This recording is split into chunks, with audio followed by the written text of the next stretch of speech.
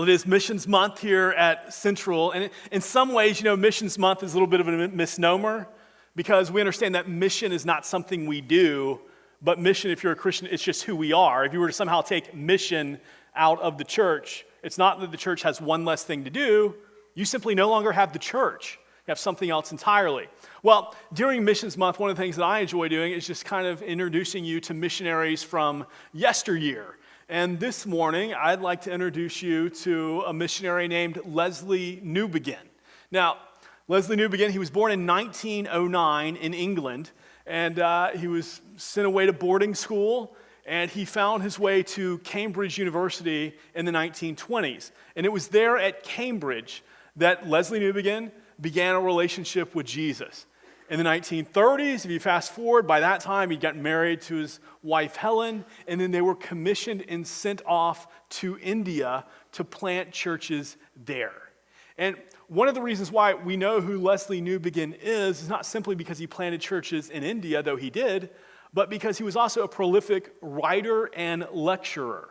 And so one of the things that happened was in the 1940s, Lesslie Newbigin began to realize that what the church in third world countries like India needed was the exact same thing that the church in the West needed as well.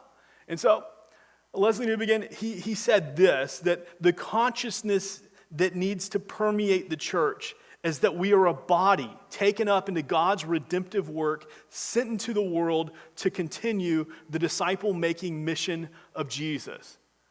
What bothered Newbigin, though, was that he said when he planted churches in India, they just instinctively got this. This is who they were. They got it. It was like right in their DNA. But churches in the West, in European countries, and in America, well, we struggled to understand our missionary identity and that the culture in which we live in is our mission field. And so it's kind of crippled the missionary consciousness of churches in the West. And so he wrote about this. He wrote extensively about this, and he pointed to three main reasons that he said this is why that takes place. First, he said, the church in the Roman world was defined by their mission in the Roman Empire. Once Constantine declared Christianity legal, well, then in a lot of cases, Christianity became little more than a folksy religion where we didn't really take our identity in Christ seriously. And sometimes even worse, it became a state-run enterprise where Christianity was kind of dominated over people and used as a way to get rich. So, second, in the West, our idea of church is often confined to a building, where the biblical idea of church engages the marketplace. But because we've privatized and redefined church to be a place we go, hey, don't be late for church, instead of being the sent missionary people of God, well, we've largely removed ourselves from the marketplace and simply practice our faith where it's comfortable with other believers in a building. Third, lastly, he said that the modern missions movement, and by the way, by modern missions movement, he was talking about late 1800s, early 1900s, but in many ways it continues to this day. He said it helps cement the idea that mission is something the church does, but is not who the church is. Therefore, what we do is we send missionaries to far-off places all around the globe, but the church in the Western world can sometimes be little more than a social club for her members. And so, this is what Newbigin's writing about. And he actually said that the greatest threat to missionary work in third world countries was that missionaries from the West would take their idea of church, the Western idea of church, and implant it in third world countries rather than taking a biblical understanding of who the church is and implanting a biblical ecclesiology in these places. And so, you can imagine that in many cases, Newbigin, well, he wasn't all that liked, but for others, he really caused people just to stop and think and go back to the scriptures and just to ask the question, okay, as the church, who are we to be? And because of that, his work continues to be studied in churches and in seminaries around the world. But Newbigin's favorite way to teach, it wasn't writing, though he was a prolific writer. It wasn't preaching, though he preached from pulpits often. It wasn't lecturing, though he lectured in front of classrooms. No, his favorite way to teach was just to have a meal with people. Because there's something about having a meal with people, isn't there? Where you can just get to know them. You know, you invite someone over to your house for dinner, or you meet someone at a restaurant, and then the conversation just begins. The walls kind of break down a little bit, and you find out, hey, what brought you to this area? Tell me about your wife, your kids, your job, your hobbies, all this stuff. The barriers just kind of begin to break down. You get to know people. There's something about having a meal with people where you really get to find out who they are. And isn't it amazing that when you read the stories in the New Testament, how often it's around a meal? How many conversations took place over a meal? How many sermons were preached during a meal? How many revelations happened during a meal? Jesus, we find him often eating with people. It's one of the things that the Pharisees had such a hard time with. Jesus, how come you're eating with tax collectors and sinners? How can you associate with these people, eat with them? I mean, this thing of having a meal with them, it bothered people. But that's what Jesus does. And this morning, we're going to look at maybe the most famous meal of all that he had. It's the last meal that Mark writes about. It's Jesus and the Last Supper. Before we get there, though, well, Jesus, he's going to visit a friend, Simon the leper. Let's check that out first. Mark 14, 1 through 11. Mark chapter 14, verses 1 through 11. John Mark writes, "Now the Passover and the festival of unleavened bread were only 2 days away, and the chief priests and the teachers of the law were scheming to arrest Jesus secretly and kill him. But not during the festival, they said, or the people may riot. While he was in Bethany, reclining at the table in the home of Simon the leper, a woman came with an alabaster jar of very expensive perfume made of pure nard. She broke the jar and poured the perfume on his head. Some of those present were saying indignantly to one another, 'Why this waste of perfume? It could have been sold for more than a year's wages and the money given to the poor.' And they rebuked her harshly. 'Leave her alone,' said Jesus. 'Why are you bothering her? She has done a beautiful thing to me. The poor you'll always have with you, and you can help them whenever you want, but you will not always have me. She did what she could. She poured perfume on my body beforehand to prepare for my burial. Truly, I tell you, wherever the gospel is preached throughout the world, what she has done will also be told in memory of her.' Then Judas Iscariot, one of the 12, went to the chief priests to betray Jesus to them. They were delighted to hear this and promised to give him money, so he watched for an opportunity to hand him over." So Mark begins the countdown, really, to Jesus' death and tells us that Passover is 2 days away.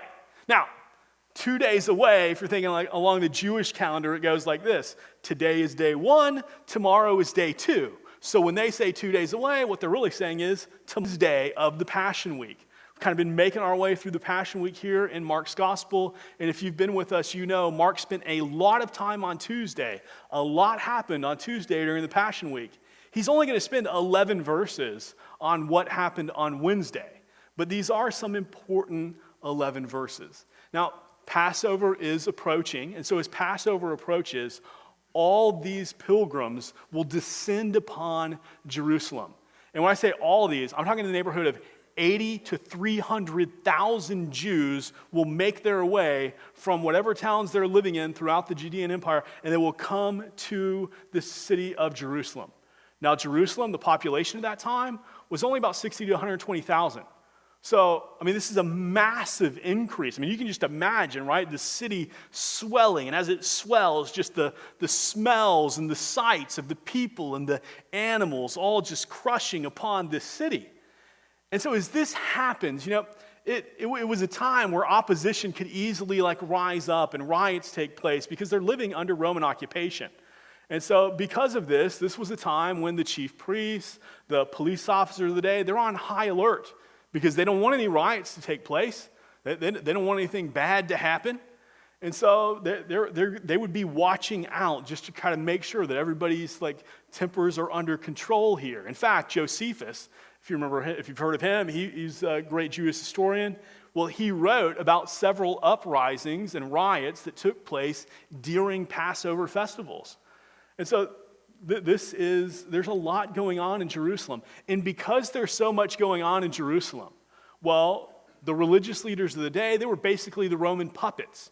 And they don't want to do anything to kind of upset their standing, the little deal that they have with Rome. They hate Rome, but they have a system that works, and so they're good with it. And so what they know is this: we can't have an uprising now. Like, now is not a good time for a riot to take place. So while they are determined to get Jesus and they want him dead, they know that this week is not the week for it to happen. You can't do it during Passover week. There's too many people in the city. It would be too easy for just a spark to fly, tempers get out of hand, and everything just be a mess. And so the religious leaders, they know this is not the week. And so what the religious leaders are doing, they're just waiting and they're just plotting, thinking about when would be an appropriate time, when the city has calmed down, and then we can get Jesus. So are waiting and planning. We find at the home. Who is Simon the leper? We don't really know. I mean, we know that he lived in Bethany. That's about it. You know, Lazarus, Mary, Martha, they lived in Bethany. Perhaps they were friends. We are confident of this, that he was not leprous at this time. Okay, because if he had leprosy, he would not be allowed in his home. He would be removed to the outside town. He had to be outside of the camp, so he would not have been home. He's likely one of the people in the course of Jesus' ministry that Jesus had healed. So there's probably a friendship there. Simon had probably invited Jesus over to his house for a meal, and so Jesus was at the table, perhaps as they're eating. We don't really know. But the point that Mark is driving us to is not who is Simon, is not why is Jesus at Simon's house. No, the point that Mark is making is what took place in Simon's house. And to this woman, this anonymous into the company and busts open this alabaster jar, a fancy jar at the time, and there's containing pure nard, and then that pure nard, which is extremely expensive, spills out into this extremely expensive perfume, which pours over Jesus' head. We know from other gospel writers that this perfume would have cost 300 denarii. Now, 300 denarii, Mark tells us that's over a year's wages. If you remember when Jesus was feeding the 5,000, the disciples tell Jesus, hey, Jesus, how are we going to get money to feed all these people? It would take 200 denarii to feed 5,000 plus the women and children. So this woman just spent 300 denarii on this gift that she gives to Jesus, this extravagant. I mean, she shows us here just this extravagant devotion and love for Jesus. She really models for us the type of commitment the disciples would have toward Jesus. But the people in the room are taken aback because they're looking at it all and they're saying, I mean, this is overboard, right? This is a little extreme. You didn't really need to go to this level. It seems almost like a waste. And what Mark is causing us to do as the readers is to look at that and just ask the question, how much is too much in our devotion to Jesus? Like, where do you draw the line and say, okay, you know, that's good, but if you go over that, I mean, it's really a bit excessive. Like, how much is too much? When can you give too much? You know, a little perfume, that's good. A little bit of money, that's good. But the whole thing? All of it? I mean, the people in the room, they're talking about it with each other, saying, this is foolishness. You know what she could have done with that money? I mean, there were so many opportunities. Look, we got poor people all over Jerusalem, especially right now. I mean, we could have sold this. We could have gone. We could have helped people. And in just a matter of moments, you just wasted all on Jesus. A little bit, a little anointing, that would have been fine. The whole jar, I mean, come on. There's a better way to spend this money. And Jesus, what does he do? He rebukes them. He comes to this woman's defense. He says, why are you bothering her? What she has done is a beautiful thing to me. You're always going to have the poor with you. You can help them whenever you want. And basically, he's pointing the finger at them and saying, if you really wanted to help the poor, you could be out helping the poor right now. But it's obviously not that important to you because this is how you're spending your time. But me, you're not always going to have me. She's recognized that. And so she's done for me all that she could. She's prepared my body for burial. It's interesting. You remember, if you were with us just a couple weeks ago, we talked about the poor widow with the 2 copper coins, right? Anonymous woman. We don't know who she is, don't know her name, nothing like this. And what happens? She's in the temple. She's giving everything she has, her last 2 copper coins, which add up to 1 penny. She's giving that. And who is she set in contrast to? The religious men of the day. I mean, Mark puts her in contrast to the religious men, namely the Pharisees, the religious leaders, who they're taking advantage of the poor people, of poor widows, and they come and they give out of their wealth. They've never given sacrificially in their lives. It's never like hurt to give. It's always just out of their wealth, out of their abundance. You know, I can give out of my wealth and I'm just fine. I can walk away. It's not going to hurt. And this woman, because of her faith, she gives sacrificially to the point where it hurts, you know. This is sacrifice to give this much. And Jesus, he points her in contrast to them, and he calls his disciples over and he turns their heads. He says, look, this is faith. This is what devotion looks like. And now you have this anonymous woman, and she's put in contrast to the men in the house. And then the men in the house are looking, and they're saying, this is unreasonable. I mean, this is foolishness. Think of all we could have done with that money. And this woman, she said, no, I'll break it. I'll give it all. I'll pour it all on Jesus. Whatever I can, I'll do. So these anonymous women, what they do is they show us what true devotion looks like. That it's everything. How much is too much in our devotion to Jesus? You can never get too much, right? There's not some point where you look at it and you can say, okay, that was the line. That was too much. You just went overboard there and how you're loving Jesus. That's a little too radical, you know. That make me uncomfortable when you kind of go to that extreme. That's crazy. No. There's no such thing as too much. Why? Because Jesus deserves it all. And these women, it's not like they got famous from this. We tell the stories about what they did. We remember what they did, but their names, they've been lost in the mists of history. We don't know their names. We just know what they did, this extravagant devotion and commitment to Jesus. And so it's a challenge to us. Because if we're honest with each other, we would all say that none of us are completely devoted, right? None of us give all of our time, all of our talent, all of our treasure to Jesus. We hold something back. We all do. From time to time, we look after our own self-interest and what we like and what we want. There are points that we hold back. And so the challenge of the examples of these women is to not hold back. It's to grow in our devotion to Jesus. You know, that we should be able to look at today and say, you know what? I spend my time, I spend my talent, I spend my treasure more faithfully, more devoted to Jesus than I did a year ago. I can see how my relationship with Jesus has deepened, how I've grown in my knowledge and appreciation of him, and how I'm taking my knowledge and love for Jesus, and I'm engaging other people. I'm sharing other people. I'm making disciples because we're growing in our devotion with him. And that's the challenge, is to grow in our devotion to Jesus. You know, this anointing reveals something else, though. It reveals that Jesus knows that his death is imminent, right? He says, she's preparing my body for burial. He's reminding the disciples again, I'm about to die. It's right around the corner. He knows his death is imminent. But at the same time, he's also confident of the good news that's going to happen, because he says whenever the gospel is preached, the story of what she did will be told. So there is this good news that will pierce through the tragedy. Is there tragedy? Yes. But there's good news that's going to conquer it. But the tragedy is right there in the room because Judas is there. And think about Judas. We know a couple things about him. We know that he counted money, right? He was the treasurer of the group. He counted everything. And by this time, you get the idea that this extravagant gift by this anonymous woman was like the last straw for Judas. It was like, hey, Jesus, we've been out doing all this stuff. We're living like nomads, living in borrowed homes, having borrowed meals. I mean, do you know what this money could have done for our ministry? I mean, he's the one who's been counting it. He sees the finances, and he knows we have nothing.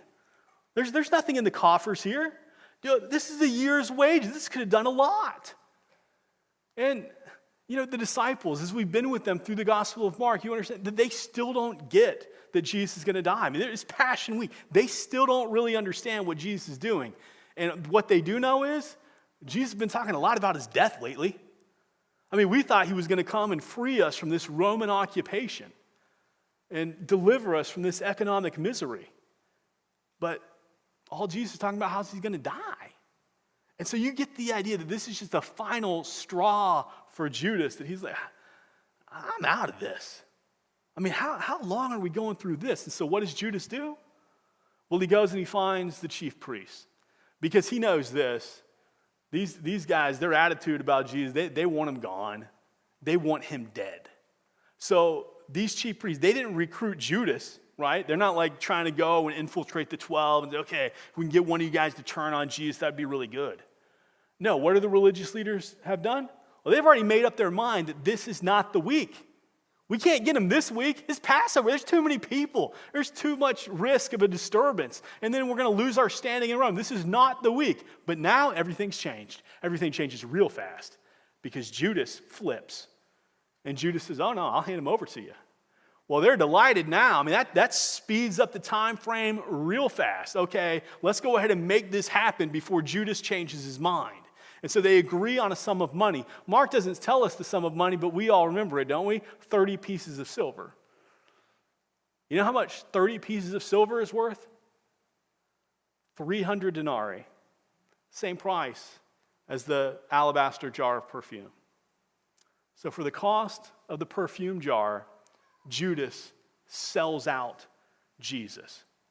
But before he would betray Jesus, Judas would have a last meal with Jesus. Let's go ahead and check that out. Mark 14:12-26. Mark 14:12-26, John Mark writes, on the first day of the festival of unleavened bread, when it was customary to sacrifice the Passover lamb, Jesus' disciples asked him, where do you want us to go and make preparations for you to eat the Passover?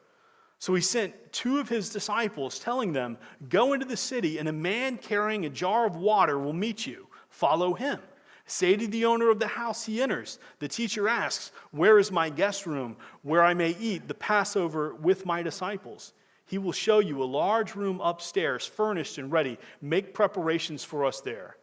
The disciples left, went into the city, and found things just as Jesus told them.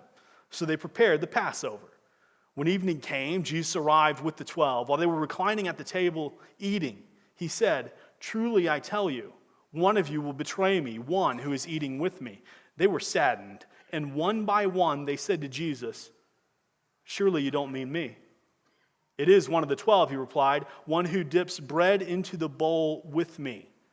The Son of Man will go just as it is written about him, but woe to that man who betrays the Son of Man. It would have been better for him if he had not been born.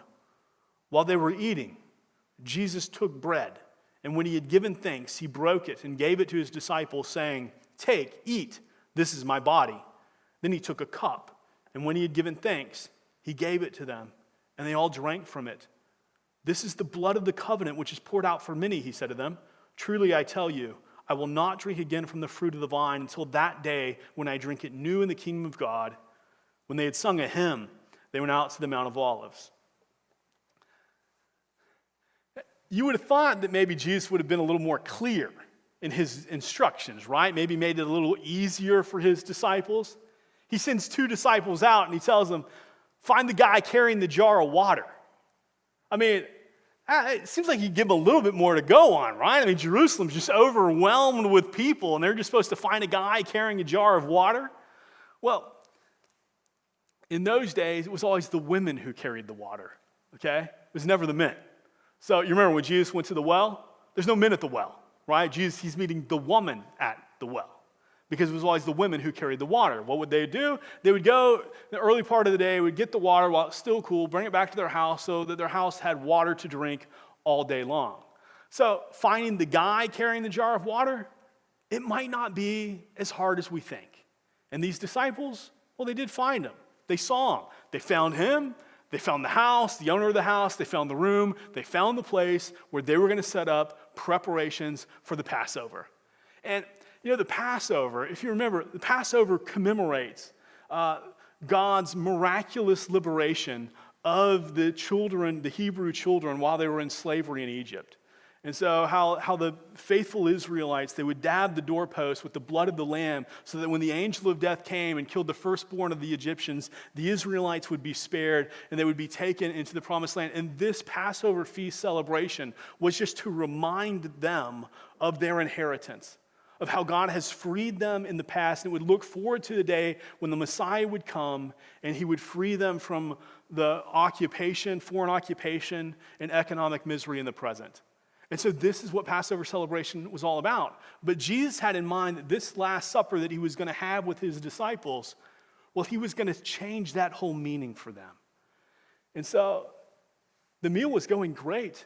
You can imagine. I mean, it's been a tough time for the disciples. Persecution's increasing and the attacks on Jesus. Everybody knows the attitudes towards Jesus. Things have gotten hard. But now this is Passover. This is a feast. They're going to eat well tonight. They're celebrating. They're reclining at the table because that's how you ate back then. You'd lean on your left arm and you'd extend your legs away from the table and you just eat with your right hand. So they're eating. I imagine they're laughing and they're smiling. They're having a good time. I mean, this is a feast. This is a celebration. This is what the Jews look forward to. And then Jesus said it. Changed the whole mood. You ever have a meal with someone and then somebody just blurts something out and it just kind of changes everything right there? Like the whole mood just takes a turn real fast. Why'd you have to go and say that? That just makes everybody uncomfortable. Jesus said it. One of you is going to betray me. What? One of us? Yeah. One of you who is dipping the bread into the same bowl that I'm dipping my bread into, one of you is going to betray me. That changed the mood real fast. And there was something about that moment when he said that all the disciples, that one by one, they find their way to Jesus and they ask Jesus during the course of the night, it's not me, is it? I'm not the one, am I? It seems like a weird thing to ask, doesn't it? I mean, why would you have to ask that? It seems like if you knew that you were going to betray Jesus to his death, you would kind of know you were going to do that. It seems like a strange thing to ask. But there was something about the moment, something about what Jesus said that all these guys, they knew those times when they thought about checking out. Because I think every one of them had thought about checking out at one point or another. Because they look at themselves and they hear what Jesus is calling them to. He's talked about the costs of being a disciple. He's talked about his death and persecution that's coming. They've lived hard lives. It's not been easy. Yeah, they've seen miracles, but this has been hard. And when he talks about who they are to be, who he's calling them to be, you can imagine all of them thinking, I'm not that. I can't do that. How am I supposed to live this life? And so at one point or another, I imagine they've all thought about checking out. They've all thought about cashing in and just going back home and just finding the comfort in the bubble of their boat or wherever they were from. Just, this will be easier. And so they approach Jesus and they ask him because they know in their hearts, man, I've thought about selling out. I'm not the one, am I? I'm not the one who's going to do it, am I? As we read this text, you ever been in a movie theater and where the bad guy is, right outside the home, and then there's these innocent people inside and they don't know that the bad guy's right outside? And it's almost like you want to yell at them. The bad guy's right outside, call the police, he's right there. And maybe you've been in a movie theater when someone even yells it out, that is right outside. As you're reading this text, you're wanting to yell to the side, it's Judas. Just go ahead and stop him. It's Judas. He's the one. Look at Judas. That's how we feel when we read this text. But you know what? If we were at the table, as we read this text, one thing that we have to know too is it was you. It was me. If we'd have been at that table, we'd have been asking the same question. Jesus, am I the one? Am I the one who's going to sell you out? Am I the one who's going to betray you? Why? Because there's been times that we've all been sellouts, right? I mean, come on. We can all point to times in our lives we say, I sold Jesus out. No, I know what Jesus said to do, but here's what the world was telling me. Here's what my gut was telling me. Here's what my friends were telling me. And so I just went with it. And I sold him out because it felt good. It seemed good. Was easier. And we can rationalize it, right? We can go back and say, well, Jesus, he's talking in the first century. Maybe if he were here today, we could nuance it a little bit to make ourselves feel better. Well, this isn't exactly what it doesn't really apply to me like, no, we've sold him out. We've betrayed him. And this is what the disciples know, that they're betrayers all, that at one point in our lives, we've all trusted ourselves instead of Jesus. We've all trusted ourselves instead of Jesus. And listen, we're going to come to the table in just a moment. And we're going to celebrate communion together. And you want to get to know someone, you come to the table, right? You have a meal with them.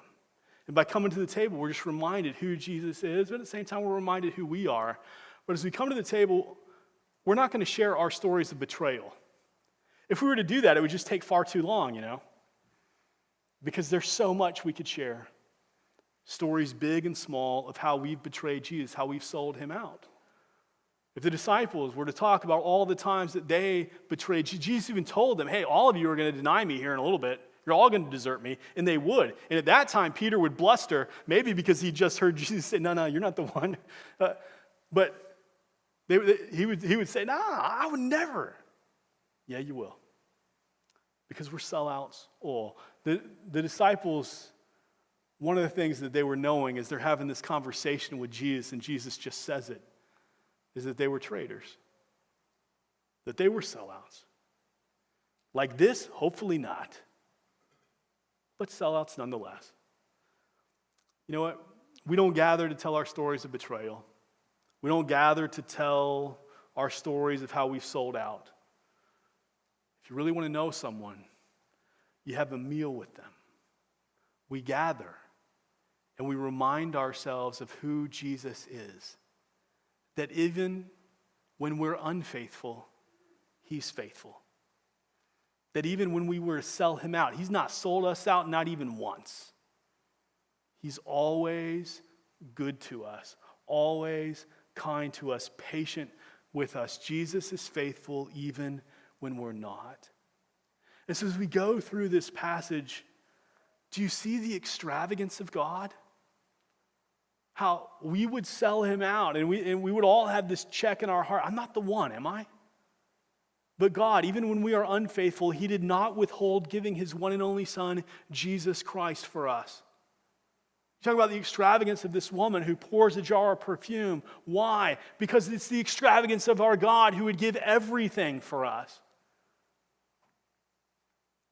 So we come to the table and we remember that Jesus is faithful. And so Jesus, he has this meal with his disciples and he gives a new meaning to Passover. And he says, take, eat. This is my body, his body for them. This is my blood for them. This is his body for us. This is his blood for us. Heavenly Father, God, you are an extravagant God.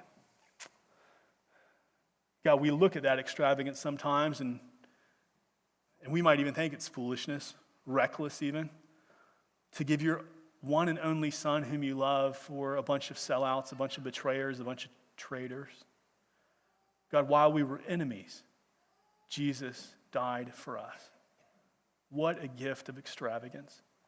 And so, God, we recognize that because of that, we owe you everything, all of our time, all of our talent, all of our treasure. And we're confronted with the same reality that the disciples were confronted with, that we have not given all. That there are parts in our lives that we have held back, that we have sold out, that we have looked out for our interests rather than the identity that you have given us. So God, may we grow in our devotion to you as we make disciples wherever it is we live, work, study, and play. We recognize we need your help for that. So we ask this by the power of your Holy Spirit and the grace of your Son, Jesus Christ. Amen.